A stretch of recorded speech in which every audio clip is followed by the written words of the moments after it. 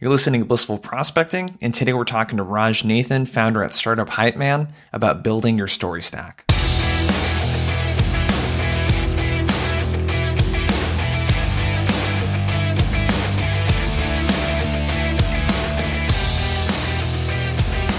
Storytelling has always been something that's been interesting to me because you hear people that are really great storytellers, and I don't know about you, I've always wondered, how do they tell such a great story? How are they so entertaining? When you watch movies and people tell great stories, you wonder, how did they build that? And it wasn't until I started following some of Donald Miller's stuff, actually over at StoryBrand, which is a really good resource I recommend checking out, that I realized there was a framework behind stories. And he talks about it more from a marketing perspective. And what I'm excited to talk about Raj today, our guest, is he has a really good storytelling framework that can be applied to a sales format as well. So your prospecting emails, what you say in cold calls, your demo decks, that sort of stuff. And the reason why I wanted Raj on is he's not only a good friend, but he's also worked with a lot of really great SaaS companies and helped a lot of account executives, SDRs, that sort of stuff with their storytelling and how they demo. So one of the things we're going to dig into is how to be a better storyteller. So what is a story? What's the framework behind it? He's going to talk about the key elements of what he calls a story stack. So how to take essentially what's an elevator pitch and repurpose that for different formats. And the other thing that we're going to dig into that was really unexpected was demo decks. So this same storytelling format applies to your demo decks. And whether or not you have a lot of control over the content in the demo deck, you likely have control over the order in which you go over things and how you talk about things and how you engage the prospect. So he's got some really good tips there. So before you go and check that out, I do have some news I want to share with you. We just launched an online community and course, and it's really cool. We're letting the first 100 people in for just $9.99 a month, because the goal is to make this training, especially the online format, as affordable as possible for the time being. So make sure to check that out at blissfulprospecting.com. There's a button right there in the menu called Join the Community. And what you're going to find in there is the ability to, really be in a place where you can connect with other like-minded salespeople that are having similar prospecting challenges that you might be having. The other thing that you're going to find there is a course with 3+ hours of premium content on everything from how to rewrite your cold emails to developing talk tracks to coaching calls that you can listen to. We're going to be doing weekly and monthly calls in there as well. So make sure to check that out, blissfulprospecting.com. Go to the menu, click on Join the Community, and let's get into the interview. So I was, before we started recording this interview, I was thinking about when I was doing research, the first time that we met. And it was really funny because every time we tell the story, I didn't even know who you were at the time. And then you live in Chicago. I showed up at your house. Yeah, you show up at my house and we record a podcast. And I end up talking about some really deep shit. Yeah. But one of the things that always stuck out to me is you've always had a knack for just telling good stories. And in the business that you were running at that time was really about ideas. And I've always known you to be someone that's pretty creative. So how did that get started, man? Before you got into what you're doing right now and sales and marketing and storytelling and all this other stuff, were you into this stuff when you were a kid? I think my brain has always gravitated towards the concept of story. Yeah. In the sense that I definitely from a younger age was really into the idea of marketing. I know that for sure. How young? Probably in the idea of it being a business thing, probably middle school.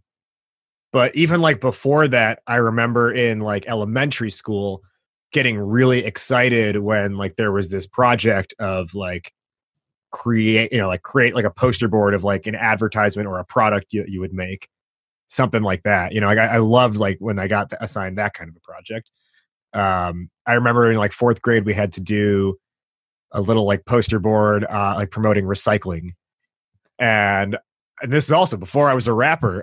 I wrote on the board part of the little poster board was a rewrite of "Mo Money, Mo Problems," but it was "Mo Trash, Mo Problems" or something like that, or "More Garbage, More Problems." Your poster board was like a vision board for, with your lyrics on it, dude. How about that? But it was that, and I always tell people this, and they can take it whatever direction they want. But you mean, you know, because we've known each other for a few years now, but like I've always been a huge pro wrestling fan. Mm-hmm. When I was a kid, I liked it, still watch it. And because it was always just this idea of a story, right? And sometimes I'll tell like my clients or people I'm prospecting, like if I get on the phone with them, the way I look at your company or your brand is like as a wrestler, because a wrestler's job, like the wrestler's only job is make a connection with the audience. Either get me to, like, I need you to boo me if I'm a bad guy. I need you to cheer me if I'm a good guy. And a wrestler fails and doesn't make it very far in their career if they cannot elicit a reaction out of the audience. And that I feel like is, you know, fast forward all the way now, is like, that's what I do, is figure out how to get reactions from their audience. Wow. Okay. So we could take this conversation in a lot of different ways, man. I have to ask you though, marketing. So you're thinking about marketing when you're in 4th grade in middle school? Did you have parents or some? Did you know someone that was in? I don't even think know what marketing was.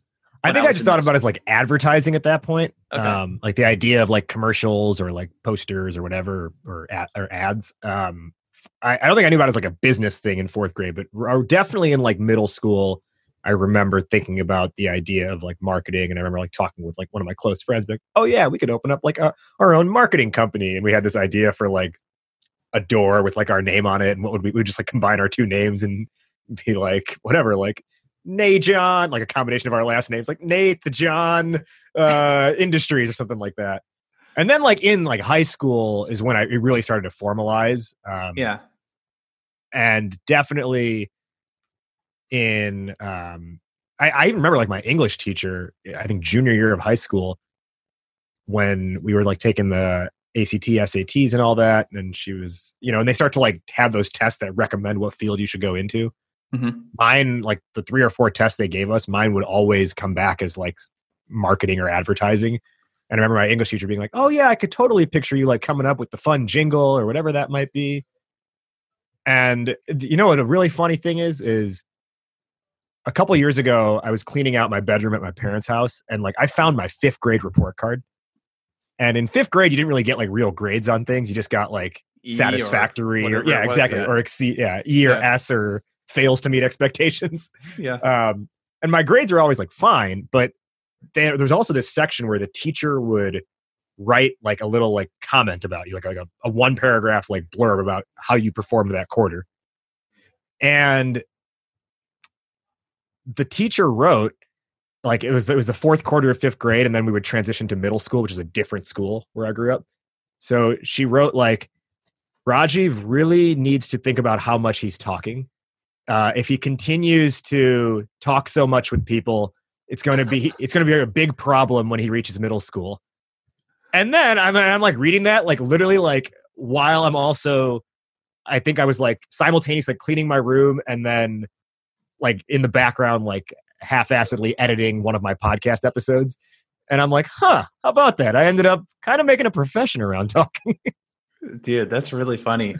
So when did because you said that things started to kind of formalize in your mind in high school, when did the framework for a story become obvious to you? Because, well, let's just start with that actually. And then we might take this a whole nother different direction than I thought actually. When did you start to realize what the framework was behind these like pro wrestlers and the stories, or like when you were watching a movie, you're like, oh, I can see and predict like what's going on here? I think I cannot tell you if I knew what the framework was, but I think I started to see like that there was a framework. Yeah. And I think it probably came back around like, it probably started to come to me around late high school, because I had gone on like a 4-year hiatus of not watching wrestling. And then I got back into it and I was like, oh, now I see how it all comes together. Like, oh, like I can see that they're going to turn this guy bad pretty soon. Like that kind of thing. Granted, you still get surprised in wrestling, and that's awesome when you do get surprised and they totally like pull the wool over your eyes. But, you know, I started to not only see like between how they talk on the microphone and how do they like make a point and make it sell hard their point. But also there's something in wrestling called match psychology, which is the actual like grappling with the other person in the ring and the fighting. How do you like match psychology is how do you build up the match in a way that it actually has its own story flow to it? So there's some tension. Exactly. Yeah. And like if the good guy is the guy who needs to win, the good guy cannot start off and just be on the offensive the entire match and just win. Because then there's nothing that person prevailed over. Yeah. Right. So oftentimes if the good guy needs to win, the bad guy will come out right out of the gate and beat the crap out of the other person. And then it'll look like the bad guy's going to win. And the good guy will get a few punches in, but then the bad guy will come back on him. And then the good guy, and then it makes you like have to start rooting for the good guy by the end of the match. See, one quick comment on what you said at the very beginning of that. The fact that you were starting to see this at the end of high school is really interesting to me, because until I read Storybrand by Donald Miller, I think it is, this was like last year, dude. I didn't really understand story frameworks. I didn't understand, like when I watch a movie now, I can kind of predict. And Sarah, who, my wife, she always knows. She's like, oh, this is so predictable, is what she always says when she's watching a TV show or a movie. And I'm like, oh, how did you know that? I never even see that kind of stuff coming. But and also this pro wrestling thing, you're the only person that I can talk to about it that it's actually interesting to me, because there's so much going on behind the scenes that someone like me that's just watching doesn't really realize. So with our business, how does this connect to when we're telling a story in a sales context, or our business is trying to come up with like what our story is for our business? How do we connect with people? Do you want to be the good guy? Do you want to be like, where do we even start? How is it related to wrestling? So to come back to the base point, right? Every individual wrestler is their own brand, and the job of their brand is to connect with the audience, make an emotional connection. I think in business, we should all strive to more or less be the good guy, right? Mm-hmm. Because the role of the bad guy is to ultimately put over the good guy, like make the good guy look better at the end of the day. So if you're the bad guy, is the bad guy status quo then or something? Or like what could happen if you don't take care of the thing that I can help you? Like, is there a bad guy? Part of me is like, the bad guy is actually your competitor doing a terrible job and therefore making you look better. But I think, if you're trying to be the good guy here or make the connection with your audience, there's a couple like, I don't necessarily want to say like tropes, but a couple like just like themes that I like to carry through with this. It is, as business people, we have to stop thinking like executives or entrepreneurs or salespeople and start thinking like entertainers. Because just like wrestlers, the entertainer goal is is elicit a reaction, create an emotional connection with the audience. And, sometimes when I do workshops, I'll say this. If you think of like you really like Van Halen, right? Oh yeah. Right. So if you think of like Van Halen, let's say they go play in Madison Square Garden, or you're in Austin. I don't even know what the live venue is in Austin. I don't even know either. I haven't been to any concerts there yet. All right. We'll go back to when you were in Portland. Let's take the Rose Garden, right? That's actually the Moda Center now. I think people the will be very Moda offended Center. by that. Okay. So we'll take okay. Let's use Madison Square Garden. Okay, yeah, let's use Madison Square Garden. Yep. So if Van Halen's playing Madison Square Garden, they aren't coming out on stage and being like, all right, how's everyone doing tonight? Yeah, we're doing good. Okay, great. Well, tonight we're going to play every song that's ever been in our catalog, not just the ones that were released, but all the B-sides and then the working drafts too that we didn't get to finish because we kind of ran out of time, but we like the way they sounded, but we're not really sure if you like them or not. And it's going to take about 20 hours to get through it all. Who's with us? And they're my favorite band, and I would love a behind the backstage experience in terms of getting to meet everyone, but I wouldn't want to see them play for more than a couple hours. Right, you want the hits, right? You want this. You want the stuff that you're like, oh, I love this song, right? And so that's kind of the idea. Is like your favorite band, like they go on stage, they have a set list, and they improvise on the spot, right? They might have that unplanned guitar solo because they know they're feeding off the energy of the crowd, and they add it in there. But they kind of know the format of what they're going to do, and they construct a set list in a way where they're like, how do we get these people to leave this arena like buzzing about what just happened? And that means they have to, it's crazy to say entertainers have to put their ego aside, but they do, because they don't bother with the stuff that's just important to them that they think you need to hear because it's important to them. Right. They stick to, how do I make this person feel really good about themselves? Dude, I already see the parallels with doing a software demo. how do people approach demos? They look at it like, I'm going to show you our entire catalog right now. We're going to go through every B-side. I mean, I love that analogy because that's how most people do a demo. They don't focus on the hits, what people are actually going to like, what the biggest 2 or 3 pieces of value connected to the features that you need to show, that, like, to focus on those, right? So, okay, I want to make this as practical as we can for anyone listening that's in a sales, type of role. We could start with that, because you do a lot of really cool work with SaaS companies, especially. If we're thinking about prospecting and how we tell our story in an email or over the phone, I'm assuming it has to be 1, 2, 3 sentences, like something kind of short. Like, how do we even get started with something like that? And I know you have this thing that you have called story stacking, so maybe that's a part of it. But where do we kind of start when it comes to telling the story of what we do as a salesperson? Yeah. So the idea of the story stack, I don't know if I call it story stacking, but like it's like someone has like a tech stack. I think story companies stack. need to have it. Okay. Right. They need to have a story stack. And so a story stack is this combination of your messaging and your messaging across sales and marketing. So that includes, like, okay, what's your sales deck? What's your demo call strategy?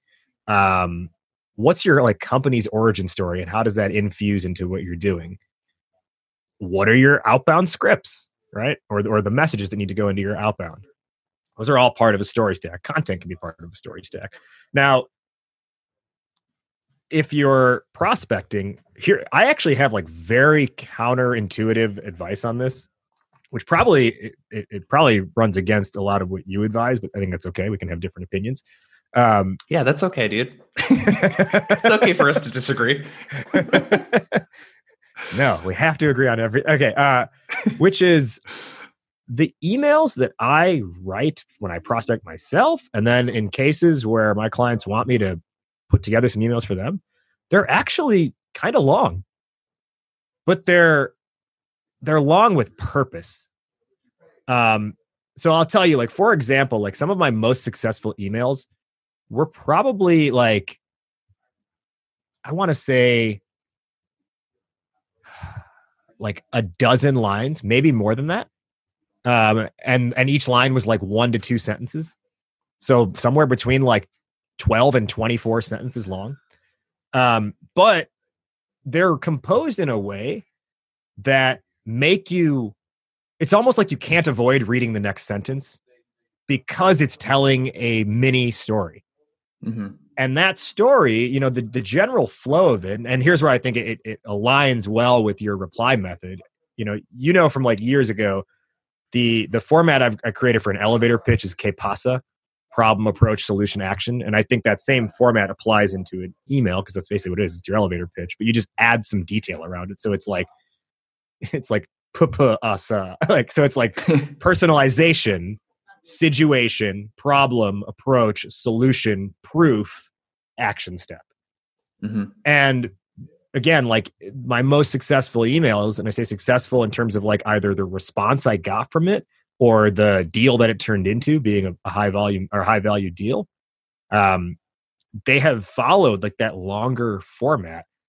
And again, it comes back to, if you're telling something with purpose and intention, people will want to, and it resonates with them, right? That emotional connection. If it resonates with them, they want to keep reading it, because with every line that passes, they're like, wow, this person, they know what they're talking about. They get me. Wow, they get me. Oh my God, they get me. Holy crap. We should probably talk to them. Right? So, for example, like companies where they've had me write these scripts, if the sale is a demo call, great. Like, people want to take that demo, and they're more informed when they start the demo. I think you can get a higher quantity of responses with really short emails, but they're not necessarily as qualified when they like in their response. Versus if you do a longer email with purpose and intention, you'll get a lower your outreach will be much lower, like the volume of outreach. The responses won't be as big, but the ones who do reply with interest, they're like the most qualified you could possibly have, because you've 100% captured their current scenario? Yeah.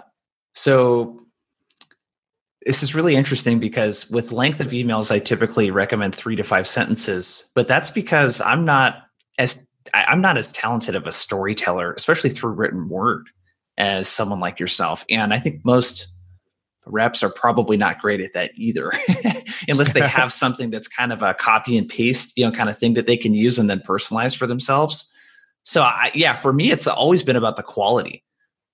Podcasts, if it's 3 hours long, I don't give a shit. If it's really good, I'll listen to it and I'll come back to it. And it might take me a month to listen to it, So I like that.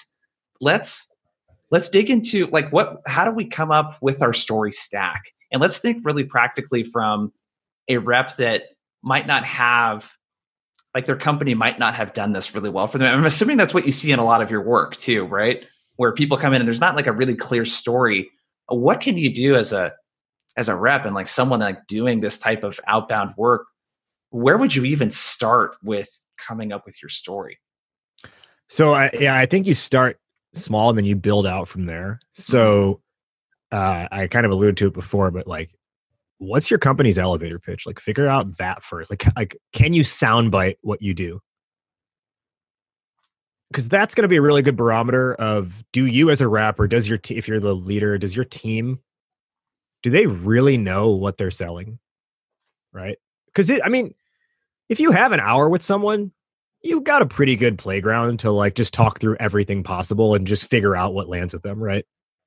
But if you've got 30 seconds or 60 seconds, that's to me is a really true test of, does this rep know what this company really sells?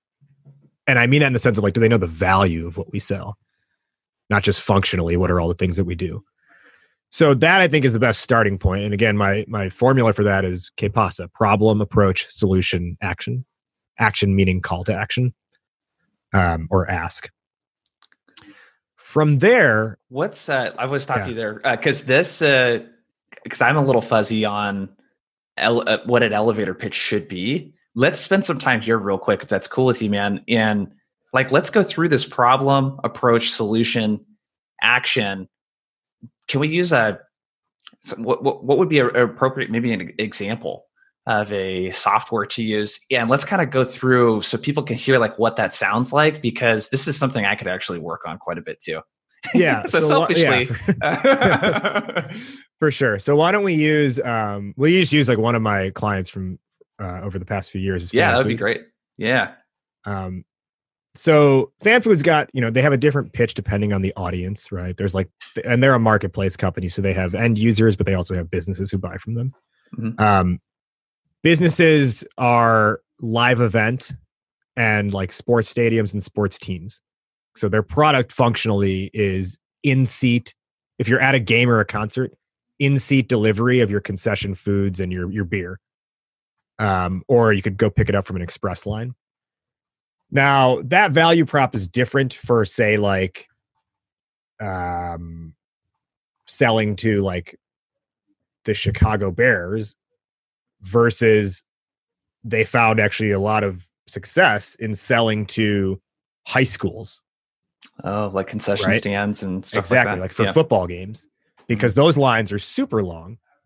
And there's a lot of parents there who they go to the game to see their kid play, but if they need to eat food, they miss a full quarter because the lines are 25 minutes long. So the buyer in that market is the athletic director. All right.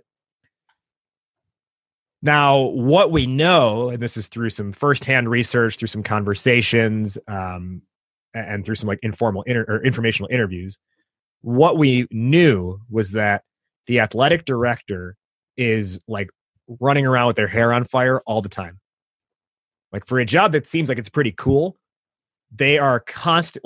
The worst thing for them is Monday morning when they've got 12 voicemails from angry parents from why didn't my kid get playing time over the weekend, to the concession stand volunteer being oh my God, we ran out of Reese's by the first quarter. What the hell? To emails in their inbox where the basketball coach is asking for new uniforms. The softball coach needs new bats. Right. There's and then also they have to go to the conference, meeting, athletic director meeting that night. So they've got a million things on their plate. So the problem for them is, hey, like as an athletic director, you have a million things on your plate, from X to Y, from parents complaining about playing time to equipment needs. The list goes on and on. And concessions and running concessions is one of them. That's the problem. The approach is just like a nice little like sexy one-liner that bridges you to the solution, which is where you talk about like the true value, or the like what your thing is and how it helps. So in their case, and I'm going off the topic, I don't remember exactly how we created it, so just bear with me. But that the problem was what I said it was then. The approach is fan food takes concessions off your plate. Solution. We've got a mobile ordering platform where parents and all the fans in attendance can just while they're still in the bleachers can pick what they want, and you can just leave a bag out there ready for pickup. It creates incremental revenue, which drives more for your booster fundraising. Action. Are you interested? Do you want to meet? Yeah. Right. And so again, I don't remember the exact words of it because it was about a little over a year ago when I helped them create this, but that was the general gist of it. And what you're creating within that is a logical flow of information. Hey, here's what you're experiencing today. Here's what we can do about it. Here's what we do about it. And here's what that actually means to you value-wise at the end of the day. And then you fill in the details with like, we're already working with these other high schools in the state or in the county. So then you create a little bit of social proof and like, oh man, if those schools are doing it, we should probably do it. And then at the front, have some personalization, like, hey, awesome win over your rival last Friday night. I love this. I mean, this fits the reply method pretty closely, actually. Yeah. So the problem, can you talk a little bit more about what do you think is a practical thing? This is the thing I see missing most is lack of empathy for the problem, and people have very little understanding. And we're dealing with coronavirus right now too, which we haven't even brought up yet. Where do you think where in your line of work do you see people missing the boat with the problem? Like, where are you having to come in and help the most? Because this, in what we do, is missing almost entirely every time with every company that we work with. It's really just light, vanilla, like surface level problems. Like, you're not making as much money as you'd like. It's so generic. And like what you talked about just now is what we describe as situational challenges, where it's so specific. Yeah, that person's gonna be like, oh, wow, they definitely understand what's going on in my world. What do you see in your line of work when you're coming in to just say, and what would you advise to a rep that might not have very much empathy because they haven't done the job before, or their company's not really explaining who their prospects are? Well, advice is do the research, right? I'm always like, yeah, you can churn out 100 emails, but if they all suck, what does it matter? Yeah, right? It's a lot of wasted time too. Yeah, versus like 10 really targeted emails where like when you send it, you're almost like, I know they're going to respond to that, It's kind of like when I don't know if you ever had this, but like there were tests in high school where like I studied for them and I took the test and I walked out being like, I know I got an A, versus walking out being like, I hope I got an A. And every time when I hoped I got an A, I probably got a B or a C, versus when I knew I got an A is when I got the A, because you were just like, you went in prepared more or less. Yeah. So that's the same kind of notion here. Where I think people are missing the boat on this is either zero framing of a problem whatsoever and just jumping straight into, here's our solution, here's what we do. Yeah. Yeah. We help Fortune 500 companies, increase workplace productivity and decrease, right? There's just no context to it. And then the other thing I'll see is if they do put a problem, they frame the problem in the context of not having their solution. So if that's unclear, what I mean by that is the wrong way to go about this is to say,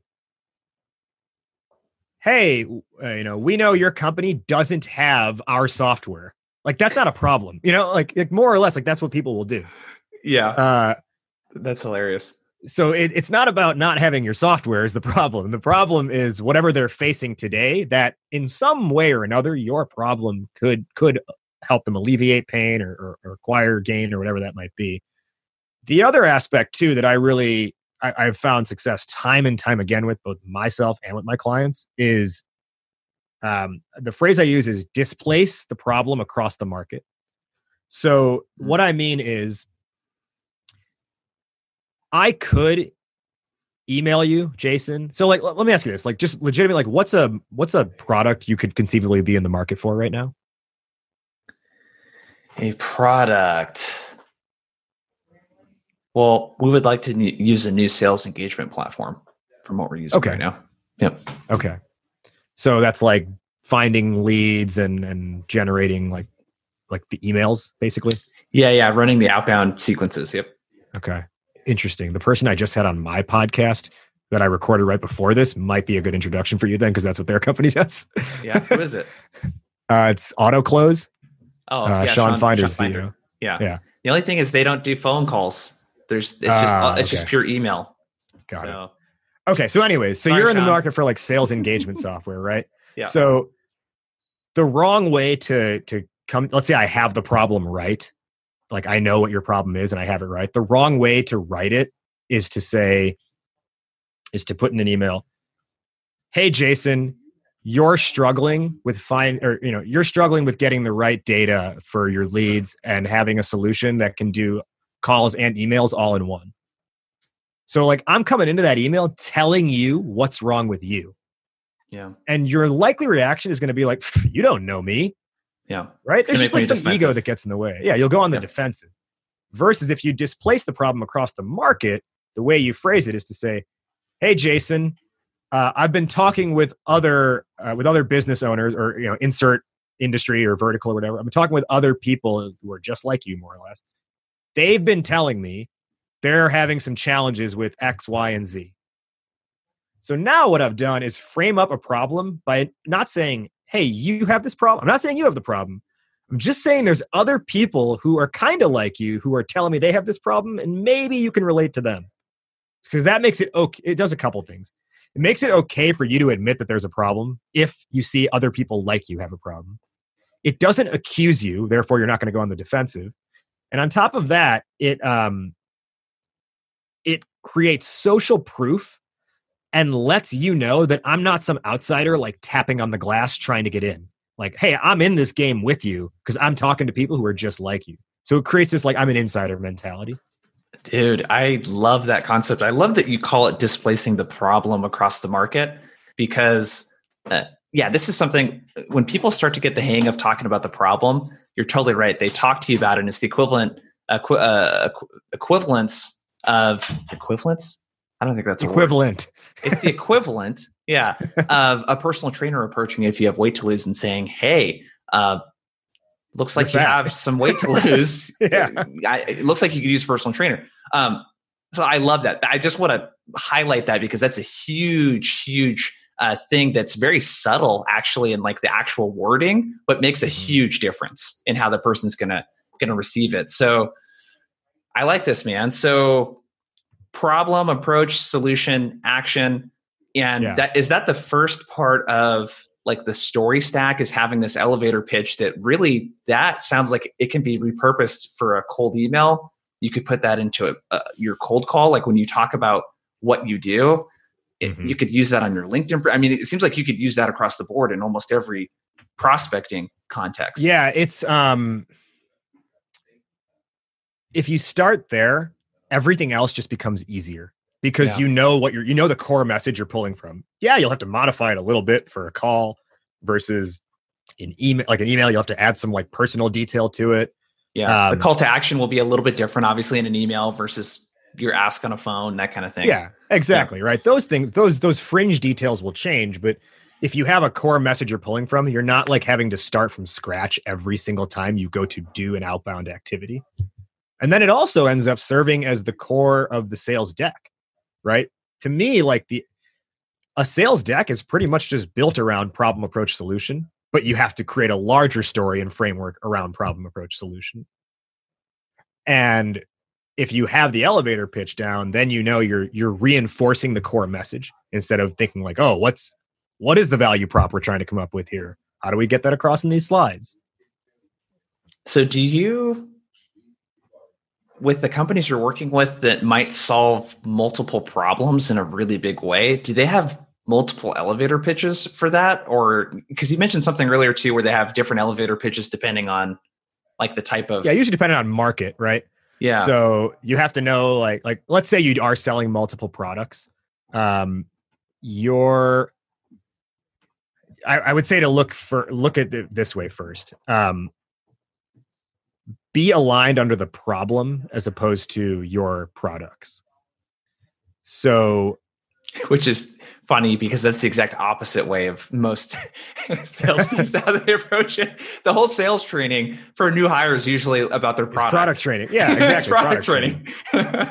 So like, let's say you have multiple products. If you know that, let's say they multiple products solve a common problem, you're gonna, in your outreach, focus more on the problem, and just all you have to say about your this part pisses me off, man. Like, now I'm getting animated.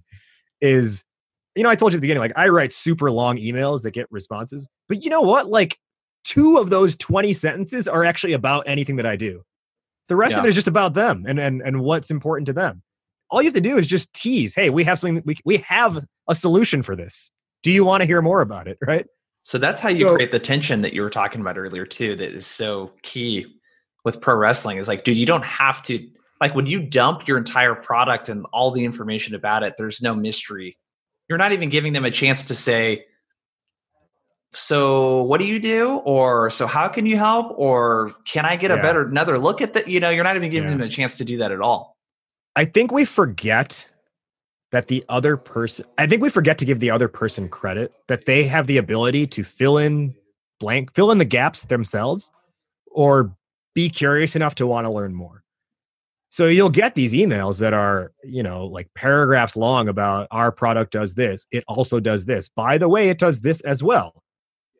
And then there's nothing left to ask a question about. And if you didn't get it exactly right, then they're not going to be interested. Yeah. Versus if you're trying to pique curiosity, right? Now you say much less about your product. So to come back to your question of if you're selling multiple products, I think start with what problems do we solve for, and then what products align under these products. Let's say you have 6 products and 3 problems and 2 products per problem. So now you're positioning your stuff in a way that just continues to speak to the problem, and then you don't have to talk about the other 4 products you have. You can just mention we have these 2 things to address it. Do you want to talk? Yeah, this works really well when you're selling something that's fairly complex too.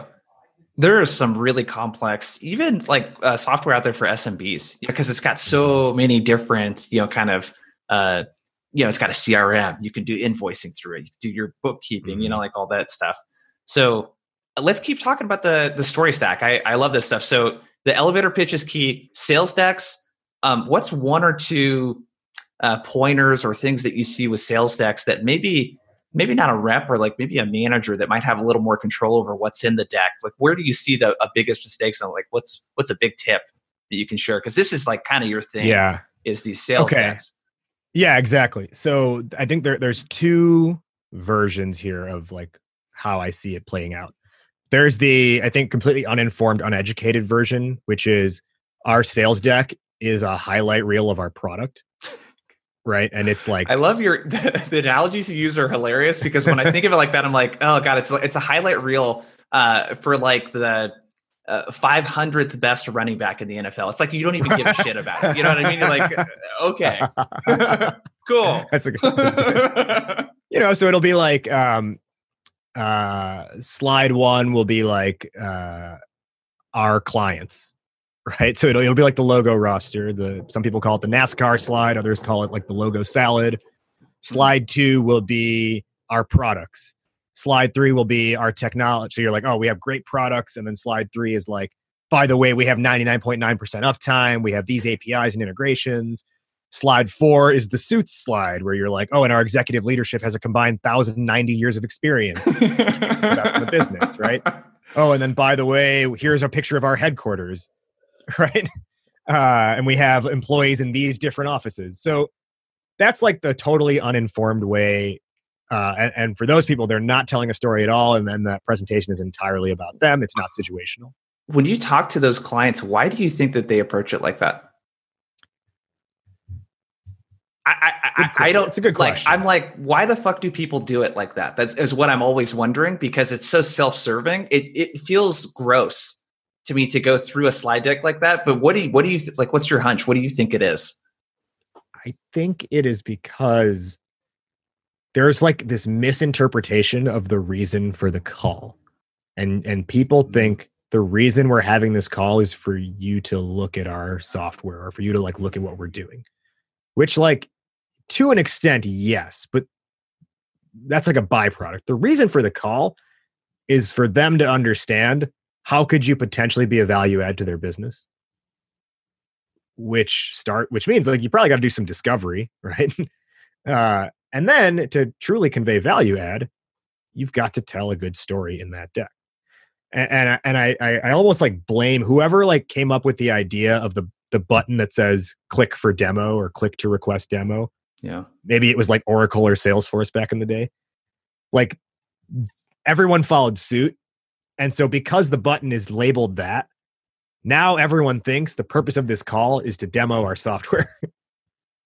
or that's what the bulk of the time spent should be. And it doesn't set the salesperson up for success either. But before I cut you off, what was that? You said you see one angle where it's like very product. That's one angle. Yeah. The other angle is the more informed, like, hey, we are gonna have a problem up front, and then we're gonna go into all this stuff. And I think a lot of people who do this probably read that really popular blog post on Medium that was titled "The Greatest Sales Deck I've Ever Seen." Yep. And it was highlighting Zora's sales deck, right? So like people listening to this may have read that or heard of that. And so then I saw a ton of businesses like trying to copy that one, like almost verbatim.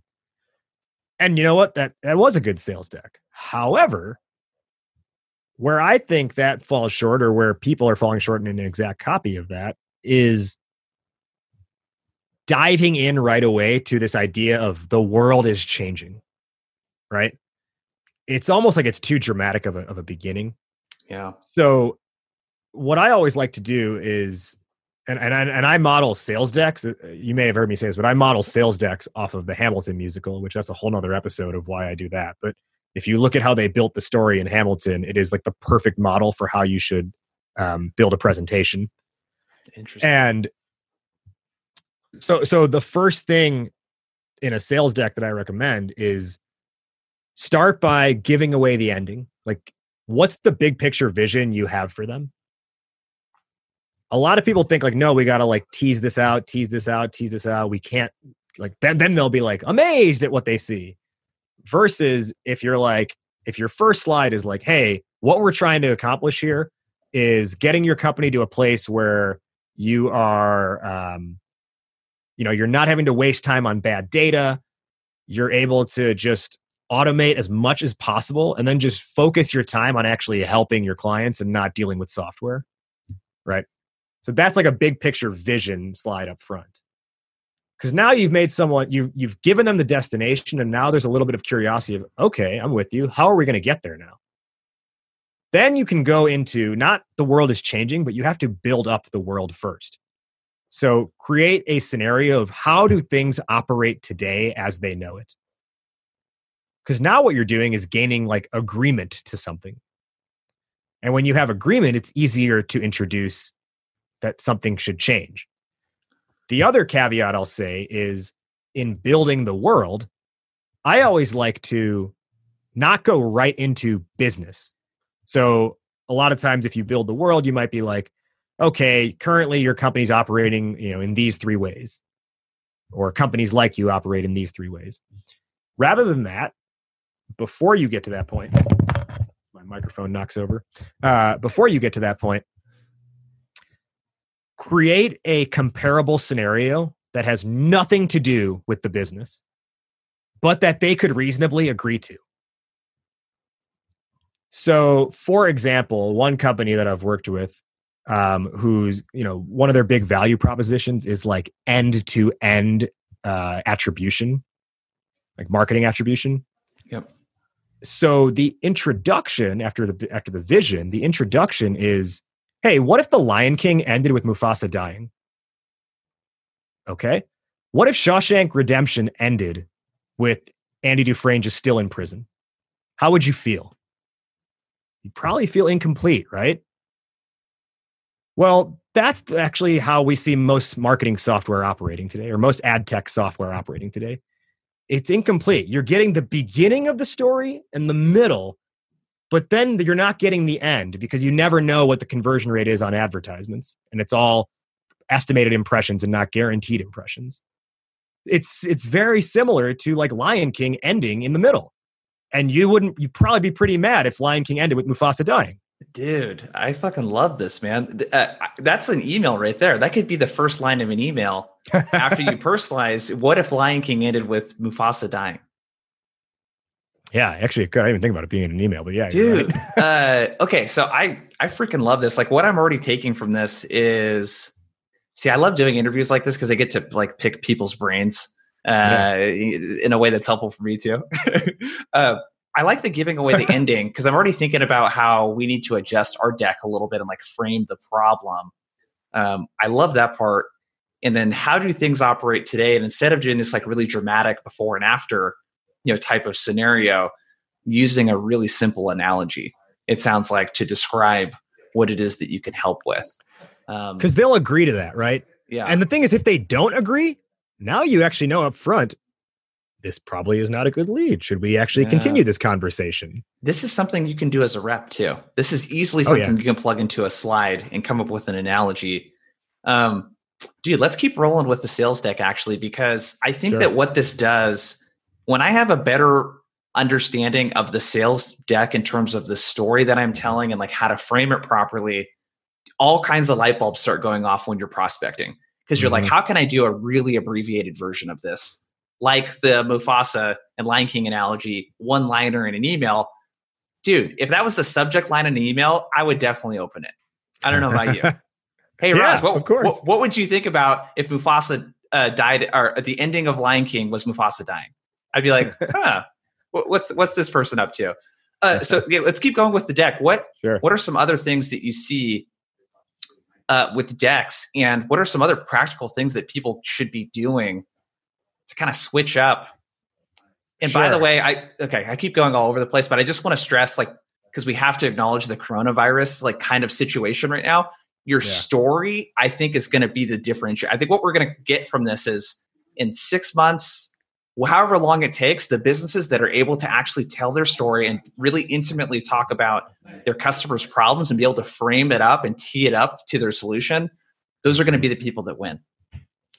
So, yeah, I agree with you. And I also think too, like, one of the things you've been doing through this time is like posting a lot of helpful content for people throughout this. I think even if those people don't become customers today, some people are cowering away in fear right now. Others, like you, are like choosing to step up and be a voice.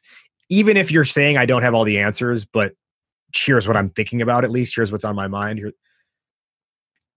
on the other side of this, when the curve flattens and when we ideally resume back to normal, or as close to normal as possible, people are going to remember the people and the brands who did not give up during this time, and that they were a voice they could rely on during this time.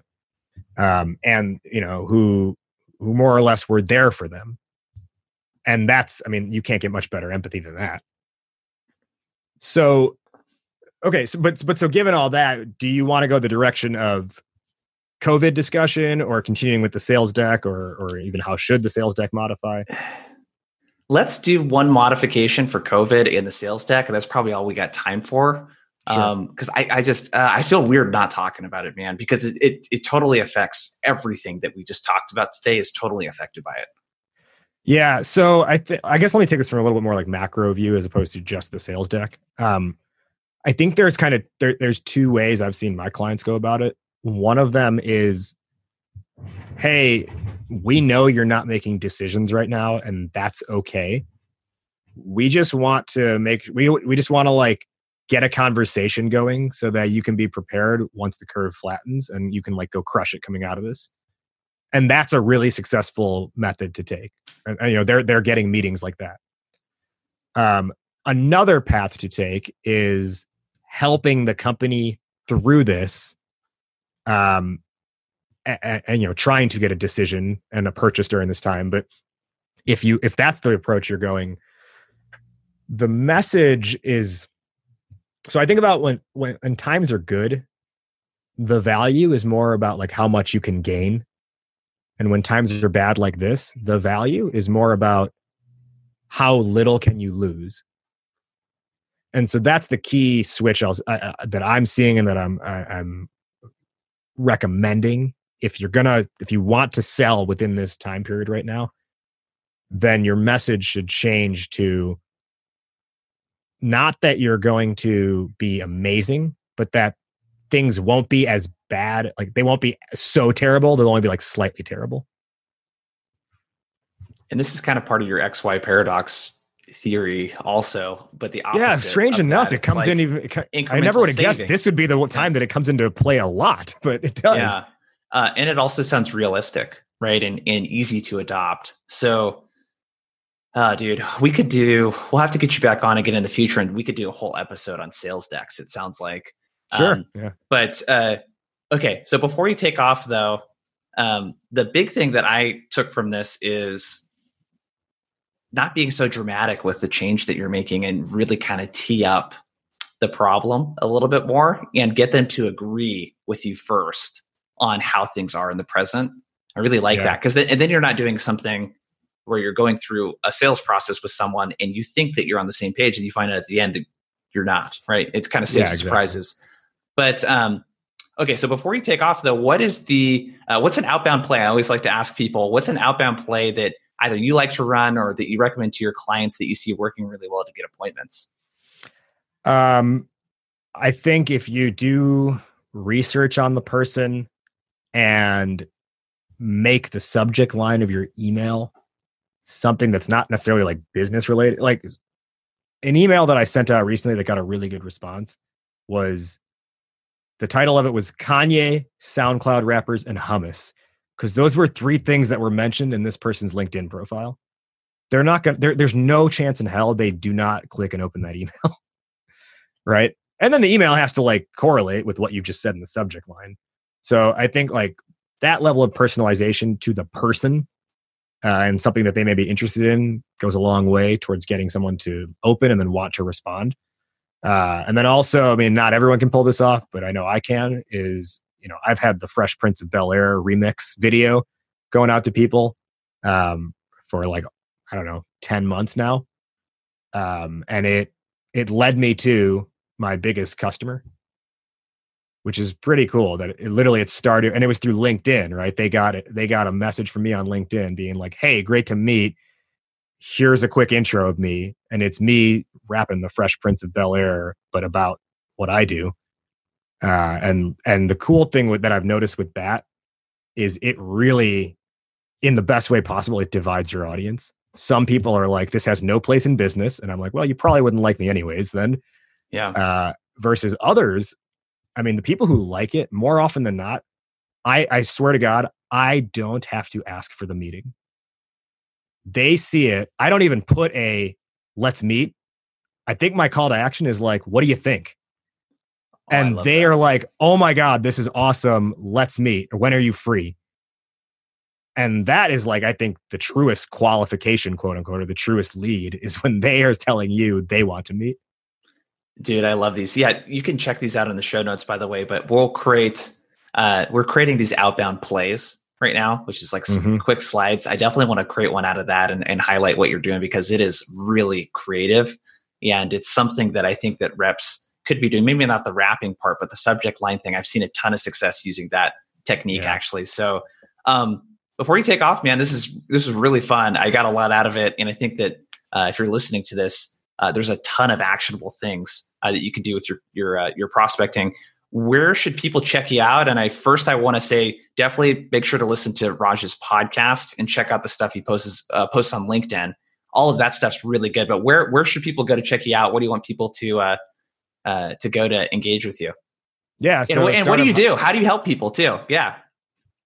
I help growing companies stand out to their customers and stand apart from their competitors so that their story is the only one that matters. My website is startuphypeman.com. My email is Rajiv, RAJIV, at startuphypeman.com.